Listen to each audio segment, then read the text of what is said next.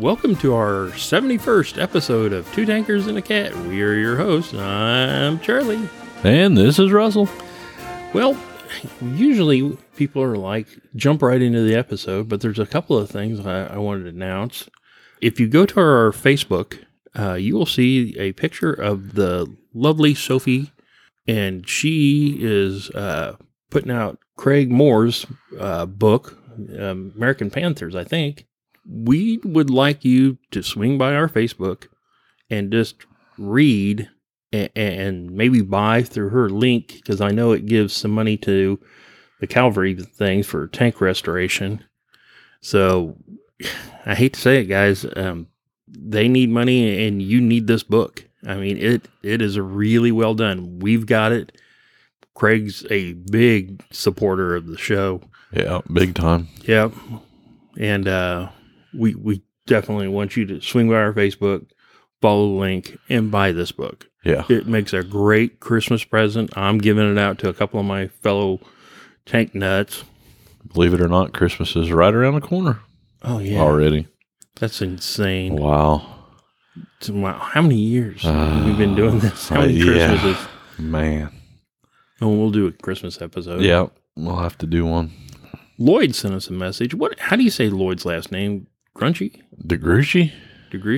His son actually plays World of Tanks, and his in-game name is like Arnie Boy _Invader. And we wanted to shout out to Arnie Boy. You know, I got to watch one of his replays where he killed like 7 tanks, and it was very, very cool. I know. So it's neat. And then Tony Rouse, lovely and kind and wonderful wife, asked if we had missuses, because she is worried about their cooking skills and wanted to send them rolling pins. Yeah. I'm sure just for cooking. And no, me and Russ are going to join the priesthood, and we have absolutely nobody. So don't send any rolling pins to anybody. I don't think she's going to buy it. Yeah, probably not. Hey, did I tell you my latest really bad joke? I know. What do you call an elephant that doesn't matter? I don't know. An irrelevant. Oh, man. They keep getting... wow. They get worse and worse. Let's talk tanks, I guess, now, after that. I don't know. It's going to be rough, but... We did have a couple more messages. Unfortunately, we can't talk much about what they put in there. People are like, well, what do you think about the 90,000, troops and tanks on the Ukrainian border and the T-80Us that are being pulled up, and what do you think about the, Chinese tanks building, up on the Indian border? And they're sending all those new tanks and everything up there. And then they're talking about, China is building these little islands out in the middle of the ocean so they can leapfrog, or use them as art. I'm sorry. I should be kind. They're building these islands to store military personnel and equipment. So everybody's asking, what do you guys think? And I'm like, we told you guys months ago this was coming. Yeah. Months ago. In fact, if you go back and get, I think it was last year around April or something, we talked about what's going to happen. Like I said, people, we forecast this, months and months ago, and I've posted on Facebook, I hate it when we're always right. Yeah.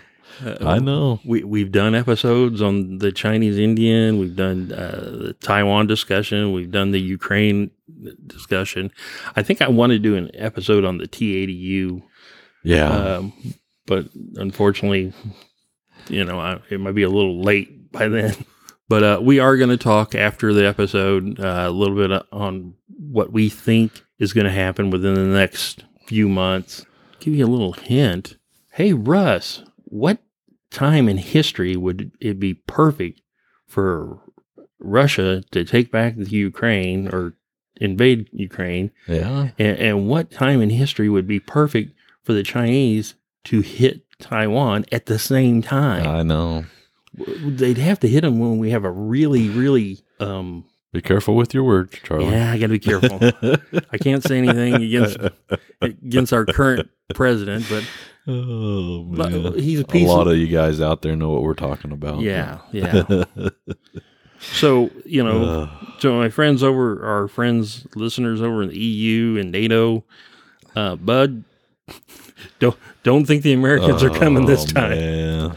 And then Taiwan, the Australians, I love the Australians, great people, and they're serious about protecting Taiwan. Yeah. Don't count on us, brother. I know.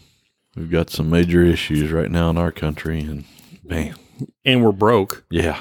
They just passed that $1 trillion improvement. Oh, yeah. And I'm like, okay, we're like trillions of dollars already in debt. Where are we getting this extra $1 trillion? Doesn't make a lot of sense to me, but do you know what I had somebody say to me? He said, well, we're going to get that money because we're saving it all, not being in Afghanistan for all the trillions of dollars we spent there. Yeah. And then my question back, okay, where are we getting that money? Exactly, yeah. They're like, shut up. That's why I'm having to pay so much damn money at the gas pumps and at the grocery store right now. Yeah, we have our friend Richie that lives down in Belize. Do you know what the national standard for gas, per liter is? I have no idea. $9. Oh, man. That's insane. Wow. I think we're setting it at almost $3.20 a gallon right now where I live. But when we say $3.20 where we live, we are on a pipeline or some nearby gas producing where it changes oil to gas. Our gas prices are always lower here in the Midwest. But if you go up to like where my daughter is, she's paying almost $4 a gallon. Oh, yeah. Easy. Yep. In Maryland. Yep. So I've seen it as high several years ago as $3.99 a gallon. Never did quite get to $4, but it was real close. Down on the Missouri side, it did get to $4. So we're almost back there. We are. And people keep putting those memes out. I could sure use a bunch of mean tweets right now. Yeah, I know. Yeah. People complained about mean tweets, but they also had gas at $1.80. Exactly. Well, maybe we'll just go liberate somebody. Hey, there we go. Now, we got to find what country produces oil. I heard New Zealand. We could bring. We could probably take them on with rolling pins. I'll bet you. No, I don't know. You know what? We're going to get in so much trouble. Let's just jump in the episode. Yeah, we probably better. The first point we're going to talk about is the Leclerc tank, and their second key point is the Tucker Tiger tank. Technically, the Tucker Tiger tank wasn't a real tank. It was more of an armored car, but they called it a tank, so we're gonna go with it. Do you know who did a really good? While I was researching this, do you know who did a really good episode on the Tiger tank? No, the Chieftain. Oh, okay, cool. If you follow him, I need to get on there and. So we're gonna cut the chit chat. I mean, we've been talking for probably 20 minutes now. We're going to finally get into the episode. You can always fast forward a little bit, guys. Yeah. And Russell, go ahead and start us off. The Leclerc tank is a main battle tank built by Giat, now called Nexter of France. It was named in honor of General Philippe Leclerc, who led the French element of the drive towards Paris while in command of the Free French 2nd Armored Division in World War II. The Leclerc are called by the designation AMX 56. While very popular, this is actually incorrect. Yeah. When we were doing our research, there was some, what I like to call keyboard historians that are like, oh, the AMX 56. No, that's not right. Yeah. But if somebody mentions it, I guess they call it that. So. The Leclerc is in service with the French Army and the United Arab Emirates Army In production since 1991, the Leclerc entered French service in 1992, replacing the AMX-30 as the country's main armored platform. With production now complete, the French Army has 222 Leclercs, and the United Arab Emirates Army has 388. For a little bitty desert country, that's a lot of tanks. It really is, yeah. A lot of tanks. But they, one of the really nice things about the Leclerc is their desert modification stuff. Yeah. Really good. Yeah. And apparently their engines are doing really good in the sand. Because, yeah. You're dealing with a lot of sand. Yeah. During the Iron Spear exercise, October of 2019, Leclerc tanks participated in an inter-alliance exercise and surpassed the American M1A2 Abrams, German Leopard 2s, the Italian Ariete C1s, and the Polish P91. Yeah, I still like that Italian Ariete or whatever. Yeah, C1. I do too. Yeah, that is neat. That's impressive to outperform the Abrams and the Leopards. But give us a little history about this beast. In 1964, studies were initiated about a possible replacement vehicle for the AMX-30 main battle tank. In 1971, in view of the inferiority of the AMX-30 in comparison to the new generation of Soviet tanks, the French government defense, procurement, and technology agency ordered the beginning of the Char Futur project. A working committee was created in 1977 and agreed on a list of specifications. In February 1980, however, a memorandum of understanding was signed with West Germany involving the joint development of a main battle tank, calling the Napoleon I in France and the Kampfpanzer III in Germany. See, and some of our newer listeners or younger listeners will go, what do you mean by West Germany? I know. A long time ago, there was a place called the Soviet Union. Yeah. And there was East that belonged to the Soviets and the West that belonged to, Germany. Yeah. Crack a book. It's out there. Yep. Fundamental disagreements about its desired configuration led to a failure of this cooperation in December of 1982. It was announced that a purely French battle tank would be developed called EPC. The importation of foreign equipment like the M1 Abrams, the Leopard 2, or the Merkava had been studied and rejected. So in 1965, I'm not making fun of the French again. I'm not. So in 1965, they knew they needed a new tank. And by 1982, they decided, okay, no outside help. We're just going to build our own French tank. Go ahead. I'm sorry. In contrast to most Western programs of the time, much consideration was given to active and passive protection to limit overall mass of the vehicle. Mobility for evading enemy fire and fire control systems were given particular attention. Nevertheless, it was a stated design goal to achieve at least double the protection against kinetic energy penetrator ammunition in comparison to the level attained in then current main battle tanks of the 50-ton weight class was about 400 millimeters per penetration equivalency. The higher level at the same time protecting against shaped charges. That's a new round for your tank ammunition episode that we keep telling everybody we're going to do. I know. So we're going to have to do kinetic energy penetrators. Yeah. I'm sorry. I know. I'm sorry. I've been on Russ's butt the last couple of months about the ammunition, but every time he starts to research, I tell you what, I send him a new link. I'm like, hey, did you know about this tank ammo? And he's like, no. I will get there, I promise. Like I said, I might have to break it up into a couple episodes and spread it out a little bit because there's a lot to. It would be good to do to like talk about. A 4-part or 5-part series as our secondary. Yeah. And, do our main first point, and then second point, we could break it up over an episode. Partnership with a foreign state was sought to limit the cost per unit, and this was found when the United Arab Emirates ordered 436 vehicles, adding to the 426 units already planned for the French Army. In 1986, the project was started under the name of Leclerc, 6 prototypes being built swiftly. Mass production started in 1990 with the 4-unit Batch 1, used mainly for comparative tests in foreign countries. The 17 units of Batch 2 were shipped with improvements in the turret and in the whole armor. These units were diagnosed with problems in the engine and suspension and were quickly retired.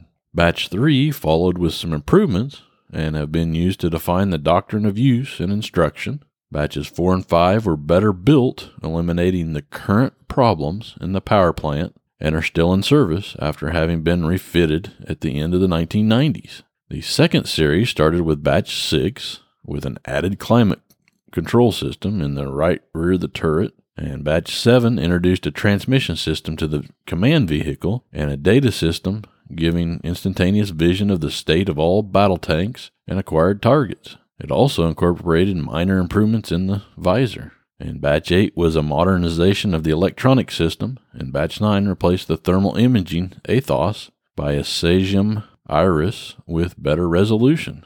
All previous batches will be modernized up to the standards of Batch 9 from 2005. In 2004, Batch 10 was presented, incorporating new information systems which could share the disposition of enemy and friendly units to all vehicles on the battlefield, and it also had a new armor package. This was the beginning of the 96-unit third series. By 2007, 355 tanks should have been operational, 320 of them incorporated in 4 regiments, each with 80 Leclerc vehicles.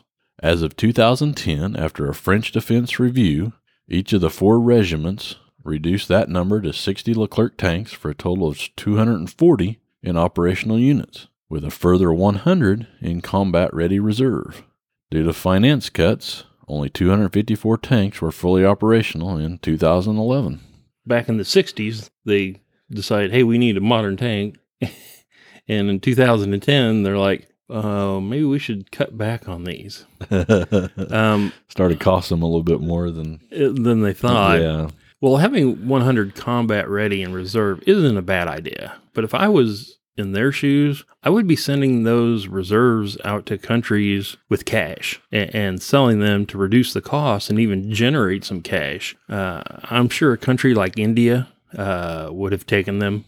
When you think about it, I can see now with the current, did you see the NATO president discussing about the Ukraine and Russian situation and warning the Russians?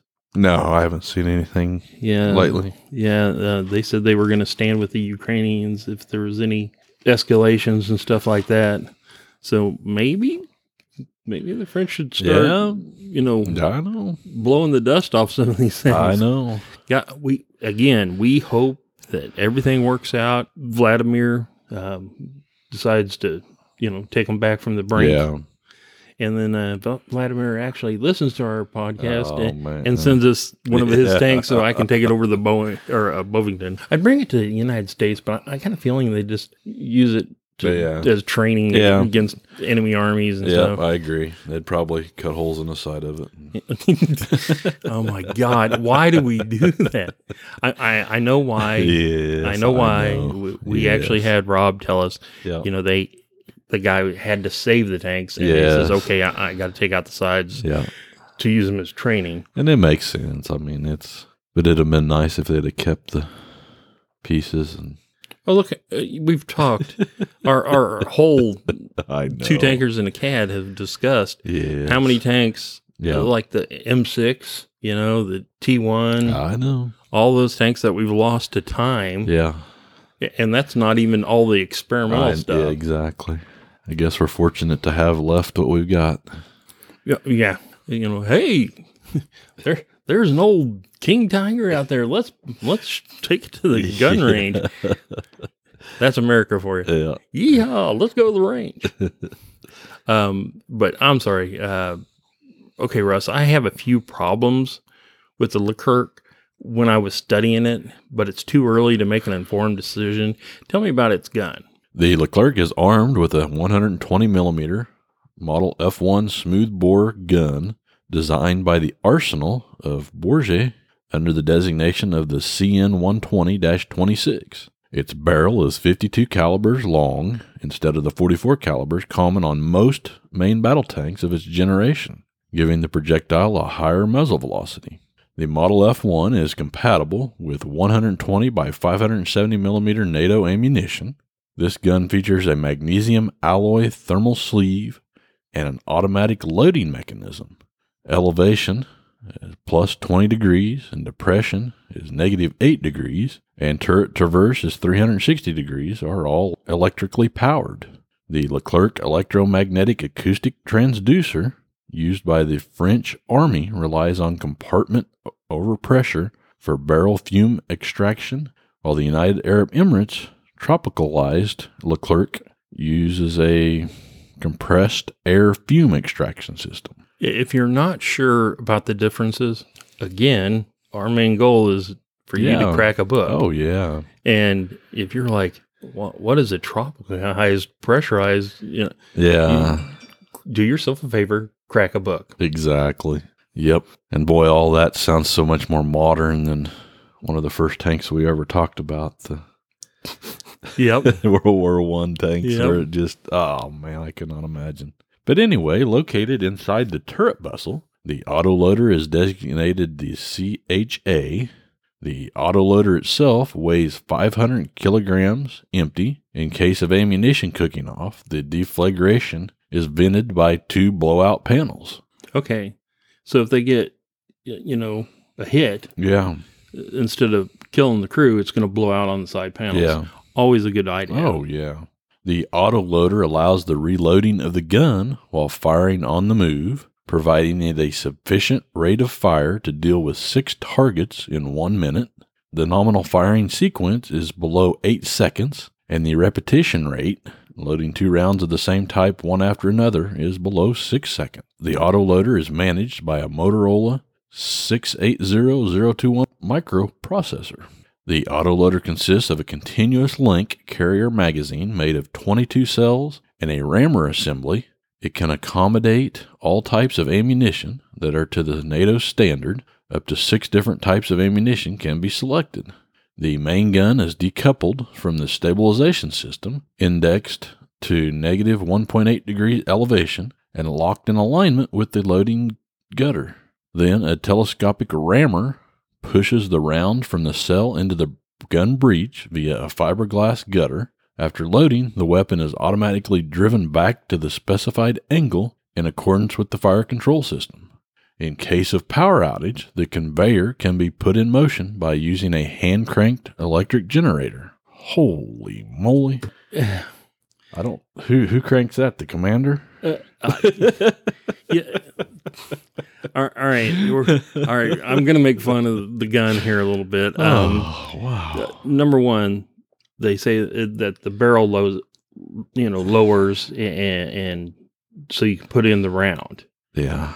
But you can, if they lose power, they can hand crank it. My question is, how is the command firing system going to work if there's no electrical? I know.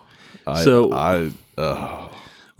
that's why you're cranking the shit out of the hand crank to.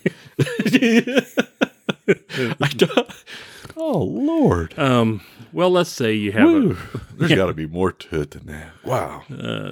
Okay. We're not making fun of the French, okay? We're not. Oh. But let's say you have a power outage in a modern tank. You're probably dead anyway. Yeah, But an old hand crank may have some uses, but none I can think of. In a modern tank. Ooh. Okay. That's interesting because there's got to be other ways. What the hell is the Abrams use? Not a hand crank. Yeah. The ammunition is normally inserted in the autoloader through a port in the rear wall of the turret bustle. A control panel allows the autoloader cells to be rotated to present a new empty cell. 2 barcode readers identify the introduced ammunition in order to manage its position in the conveyor at any time. If the ammunition does not have a barcode, its type is entered through the control keyboard. It is possible to replenish the autoloader under armor through a port in the inner bulkhead by using the 18-round cylinder located to the right of the driver's position. Okay. Barcodes. What did Amazon make this tank? This one's not reading. We can't use this ammo. Oh, let me find the keyboard. It's under here somewhere. I gotta Stop! Don't shoot. Okay. And they had cost overruns on this thing. I'm sorry, I'm done. No, we're not done. We're not done. We're going to make fun of this tank a little bit more. Man. But, like I said, barcodes and entering them into the loader with one of those price guns like you see in the grocery store. I think I'm hating this tank. All right. What about its secondary guns? The Leclerc is also equipped with a 12.7 millimeter coaxial M2 heavy machine gun and a roof-mounted 7.62 millimeter machine gun, whereas most other NATO tanks use 7.62 millimeter weapons for both their coaxial and top machine gun mounts. The major exception is the American M1 Abrams, which has a 7.62 millimeter coaxial machine gun and two top-mounted machine guns, one 7.62 millimeter and one 12.7 millimeter. What we mean by that in the Abrams, the 7.62 is really effective. How do I say this properly? Against anti-personnel. Yeah. Yes. And the 12.7 is really effective against helicopters, low flying. Yeah. Yeah. Let's just say if you were using a Piper Cub to, do some scouting, the M1 Abrams will smoke it. Yeah, big time. America. I just remember our trip to Fort Benning and those ricochet plates on the back of the old M2 tanks. But Russ, how are the fire control systems of this tank? I've been sitting here bashing on you can't shoot it without this fire control system, but they got a hand crank. Yeah. So tell me a little bit about the fire control. Leclerc tanks have the Icon TIS battle management system with digital communication system, which integrates data from other tanks and upper levels of command. The digital fire control system can be operated independently by the gunner or the commander, and it offers real-time integrated imaging from all of the tank's sensors and sights, including the gunner's Savin 20 stabilized sight developed by Sagem. The Leclerc tank features the HL gunner's primary sight from Sagem. The sight has 2 day channels, a direct one with 4 power and a 10 power magnification, and a video channel with a 10 power magnification. The thermal channels offers 3 power and 10 power magnifications. The Athos thermal imager has a detection range of 5,000 meters. It can recognize targets at 2,500 meters and identify them at 2,000 meters. At 5,000 meters, even the Leopard tank can properly identify a target to kill. I know. And they're saying, well, you got to get in 2,000 meters before you shoot. Yeah. I don't know if that's a Soviet tank pointing its gun at me. Don't know. Let it roll up. Yeah, don't worry, I've got my hand on the hand crank. Yeah. I'm sorry, I'll go crank ahead. like an SOB, but we'll see if we got enough. Hey, how you going to load around? Your barcode gun doesn't work. Oh, Lordy.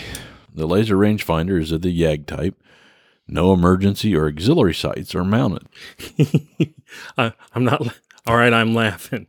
No emergency or auxiliary sights, but we got a hand crank. Yeah. The tank commander can observe the surroundings through 7 episcopes and the SFIM HL70 stabilized panoramic sight.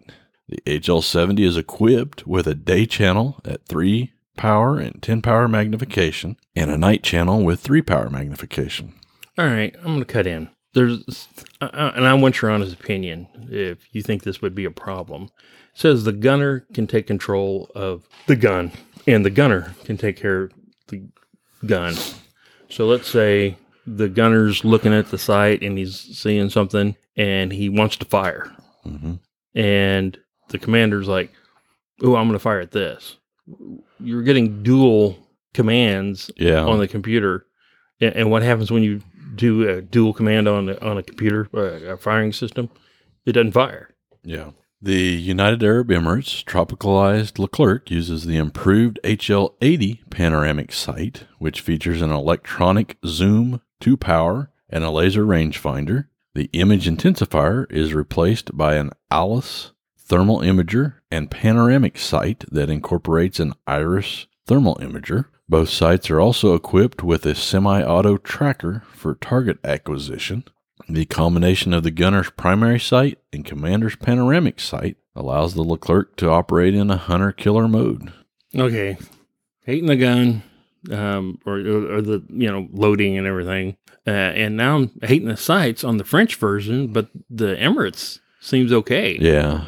That almost seems like... they was probably able to pay for the upgrade, yeah. I'm thinking they put the German sights on them. Yeah. Like I said, being able to see something at 5,000 meters, but not being able to kill it until it's 2,000 makes no sense. Man. I mean, you literally lose 3,000 meters before knowing if you can shoot. Giving them 3,000 meters to spot you and kill you. Even some of your old Russian type tanks and stuff like that with their upgraded, tactics or sights and stuff like that at 3,000 meters, or 2,500 meters, they're going to shoot. Yeah. And if you're still sitting there thinking, I don't know, sounds like a bad idea. Okay, so I'm hating the sights, hating, the whole loading and ammo thing.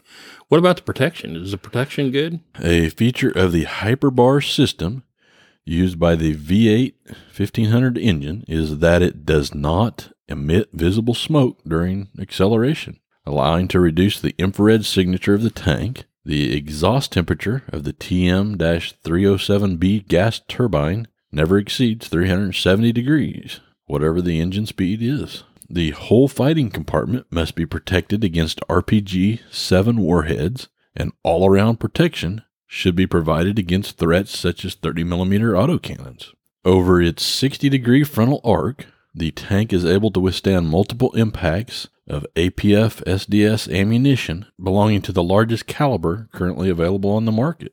The turret and the hull are made of welded steel plates with a thickness ranging from 30mm to 50mm, on which removable composite armor modules are mounted. 12 modules surround the turret on 6 per side. The modules are covered by an anti-slip coating made of fiberglass. The turret vessel that contains the autoloader is protected on both sides against the 30mm armor-piercing rounds and shoulder-fired and anti-tank weapons such as in the RPG-7.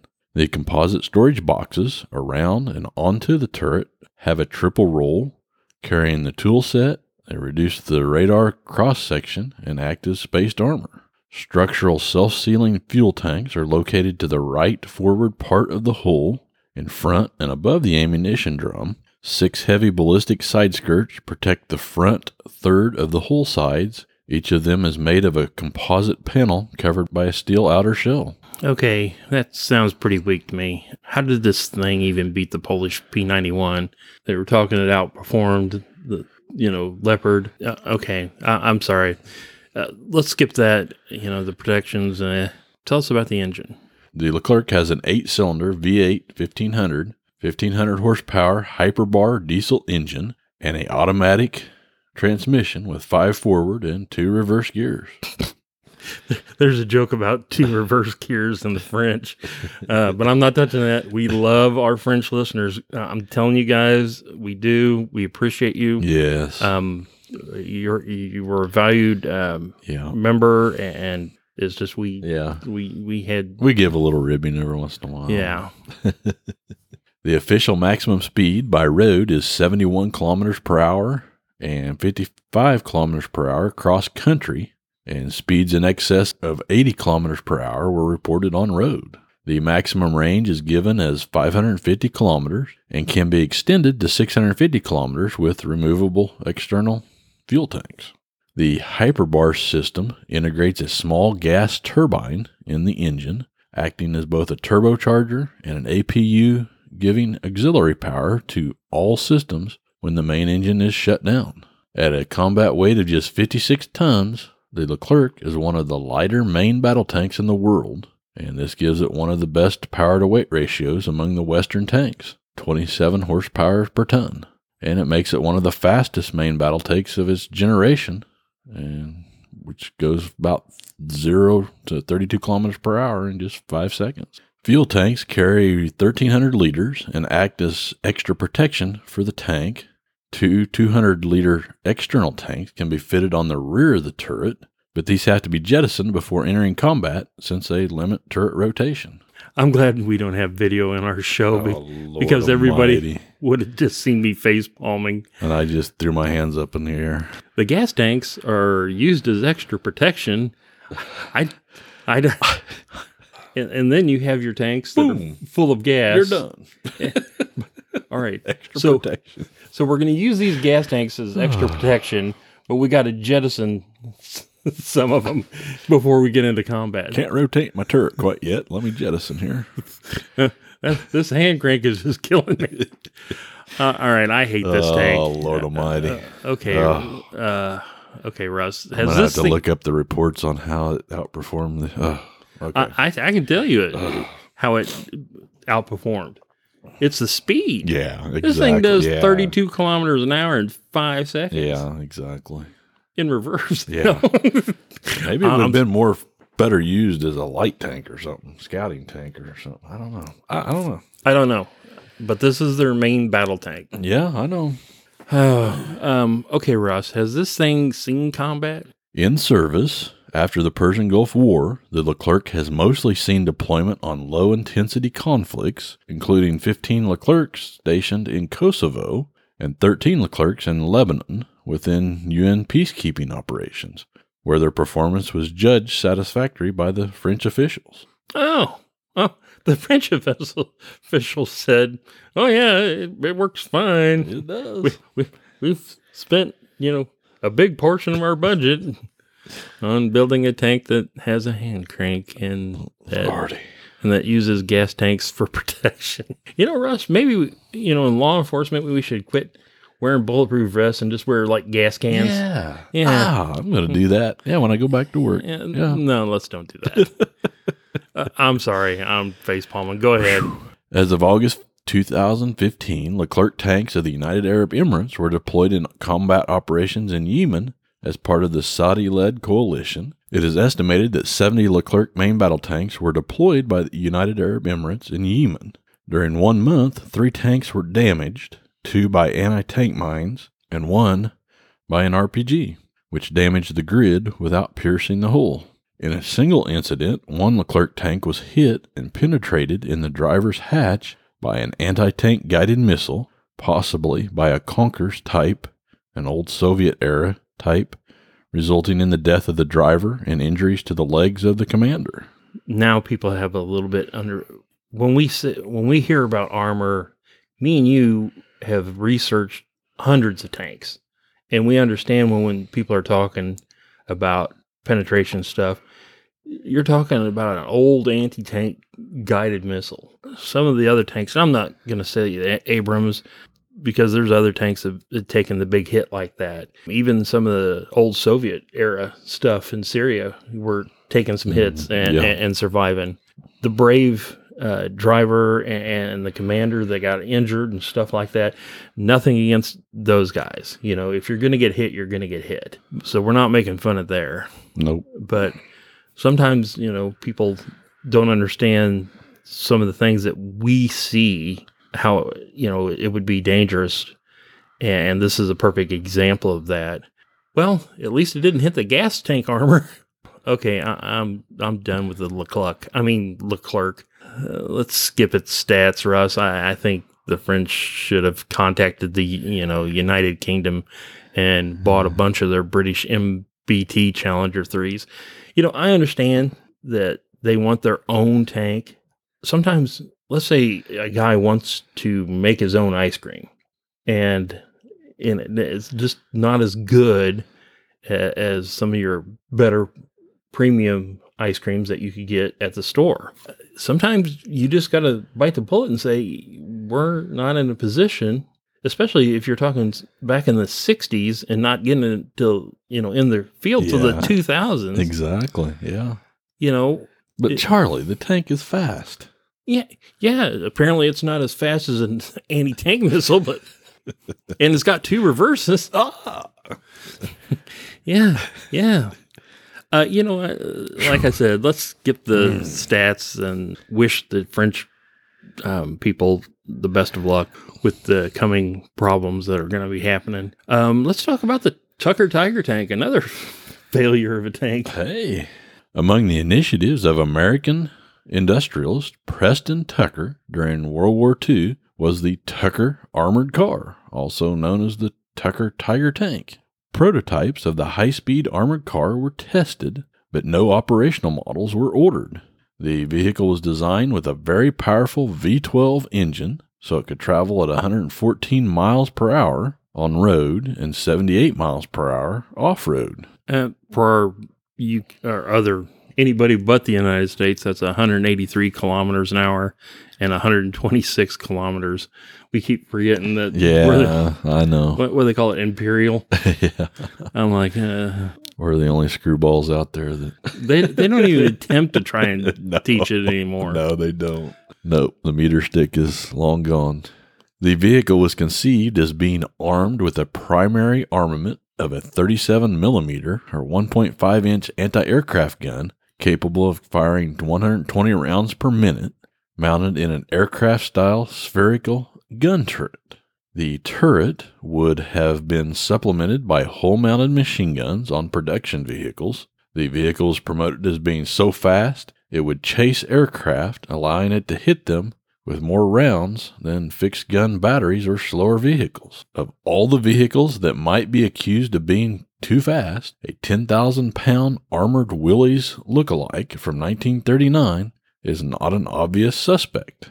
Leave it to Preston Tucker, though, to build not one, but two visionary vehicles that were both brilliant and unable to fully realize their broad potential. Tucker's Cyclops-eyed 48, or torpedo sedan, most recognizably represented his enduring legacy. However, before he scrambled around designing and building his own aluminum block engine from scratch, in 1937, he was stuck in bed recovering from an appendectomy.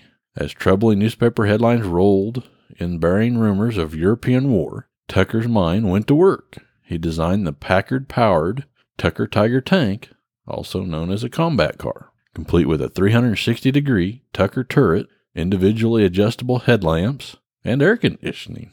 Which, holy moly. Yeah, again, I'll cut in real quick. If you don't know who Tucker is... Yes, he's got some history, yeah. Now, there was a movie... If you're a car freak, yeah, that's something you will want to crack a book on, is this guy. There is a movie, but the movie is awful.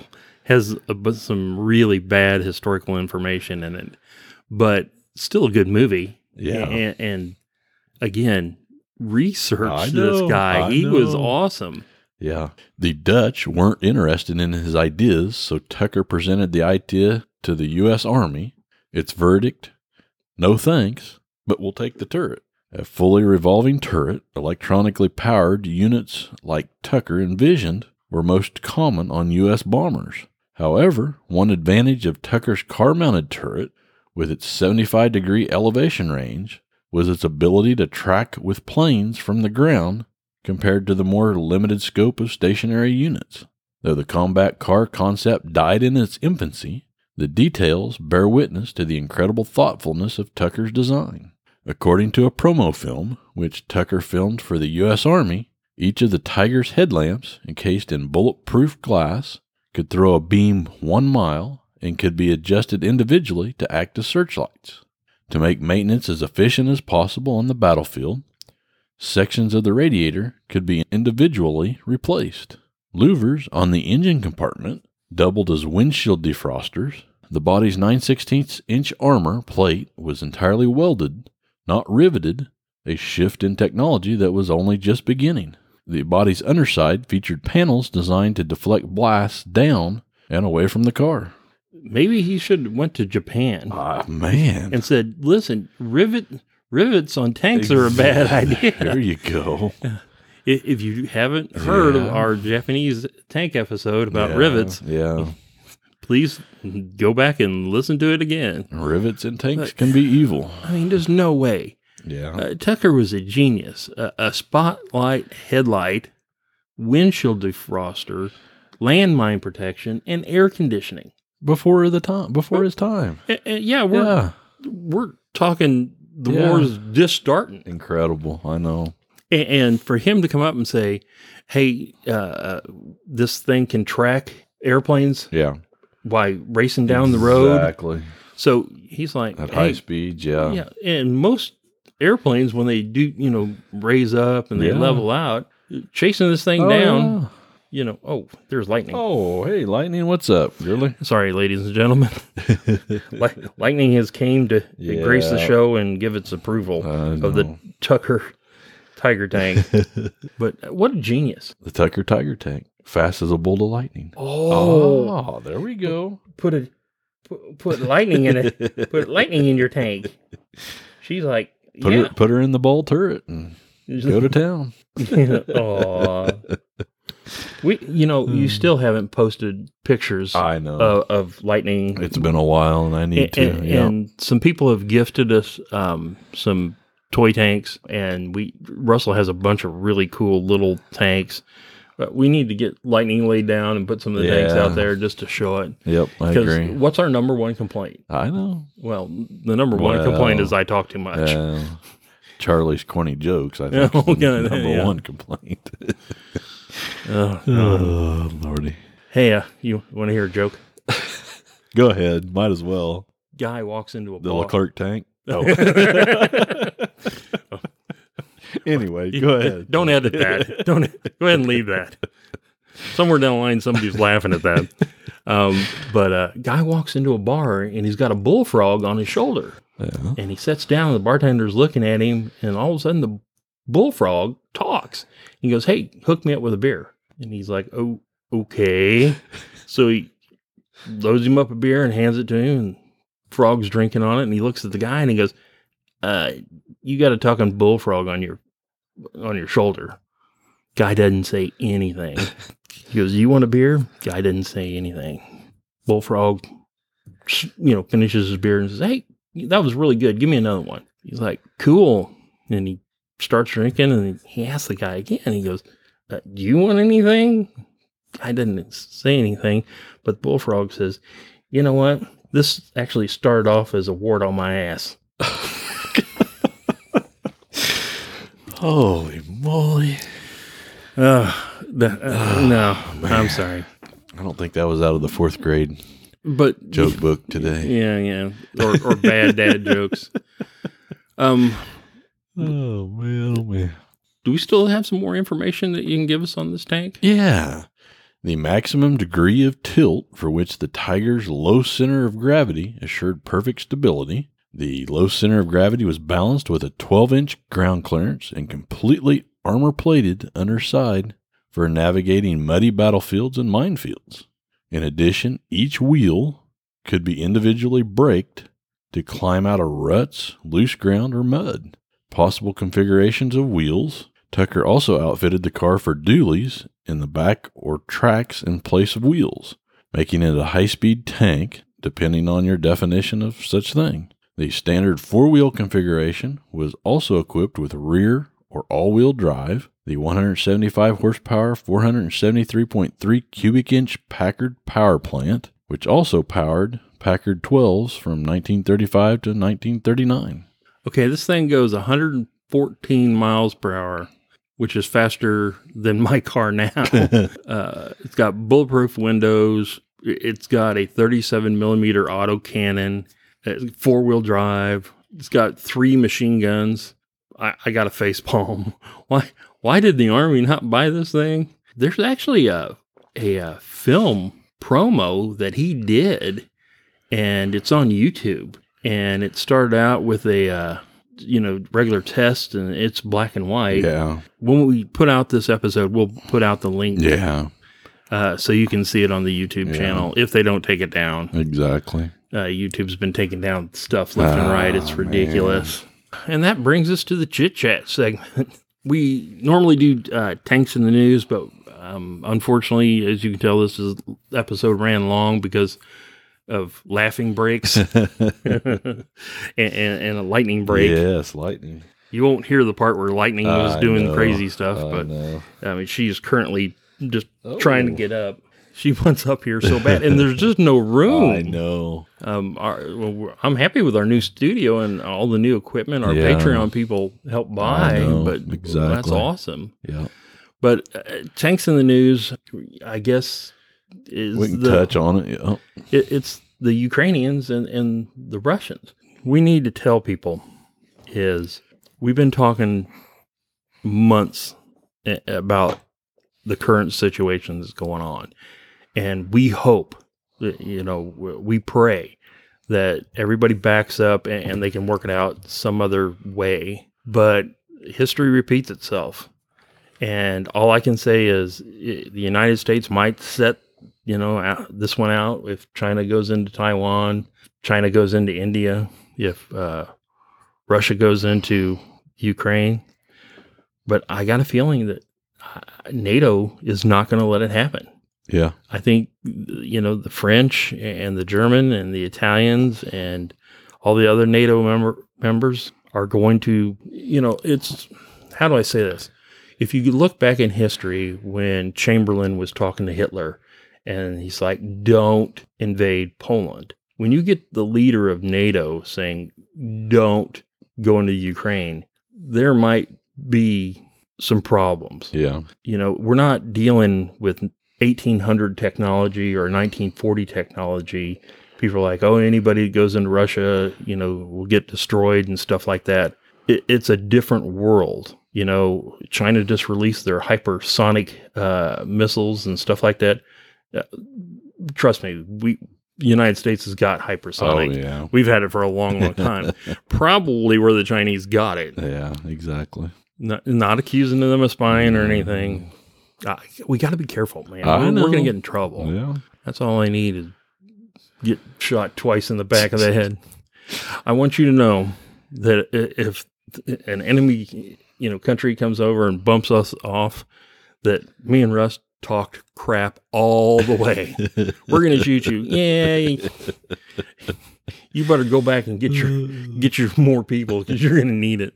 Yeah, we talked shit the entire time. Let's do some, we already did our shout outs basically at the beginning of the show. Let's do our Patreon.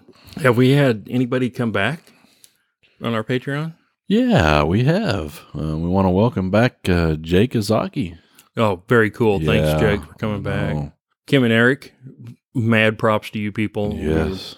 Antonio Bernarda and Alejandro Martinez still with us. They literally, I think both of them, when I tried to say their name, after all these years, they're like, we've been supporting you. You still can't get our names right. Oh, man. And it's like, one of them said, oh, it hurt my ears. There you go. Fine. Oh, I tell you what, you can always get on SpeakPipe. Go to twotankersandacat.com, and there's a link there for SpeakPipe, and leave us a message with your... Antonio, how do you pronounce your name? Can actually call us and say, Charlie, you suck. And Mr. Martinez can go, it could all if we could just cut out the Charlie parts. Oh, man. And add more lightning, that'd be fine. But we have mad props for Bjorn Ben, ODS Theo, and everybody's favorite, Rick Schmidt. Rick, yep. Rick's outstanding. Yes. I think he was one of our very, very first supporters, and then ODS came along not too far after that. Yep. Means a lot, guys. It really does. Everybody stuck with us, and really appreciate it, especially after everything that I've went through, and you've went through, and I've went through. Lordy. And yeah, it's been a ride. Job changes and retirements and all this other stuff. It's been a ride. Changing studios and now doing mobile. I'm actually I came down to Parsons because I missed Russ. Yeah. But I was going to feed him some steak for his belated birthday, I think, tonight. Woohoo. I know. And so I guess that's pretty much the end of the show. Yeah, believe it or not, we're not vegetarians, if anybody wondered. Two vegetarians go into a restaurant. They said, we're vegetarians. What can we get? And he goes, well, you can go get. Never mind. Hey, you want to hear the last joke? What's that? A chicken, a cow, and a pig go to a barbecue. The end. Gee, whiz, Christmas. Oh, wow. Well, this is Charlie. And this is Russell. As always, happy tanking and have a great week.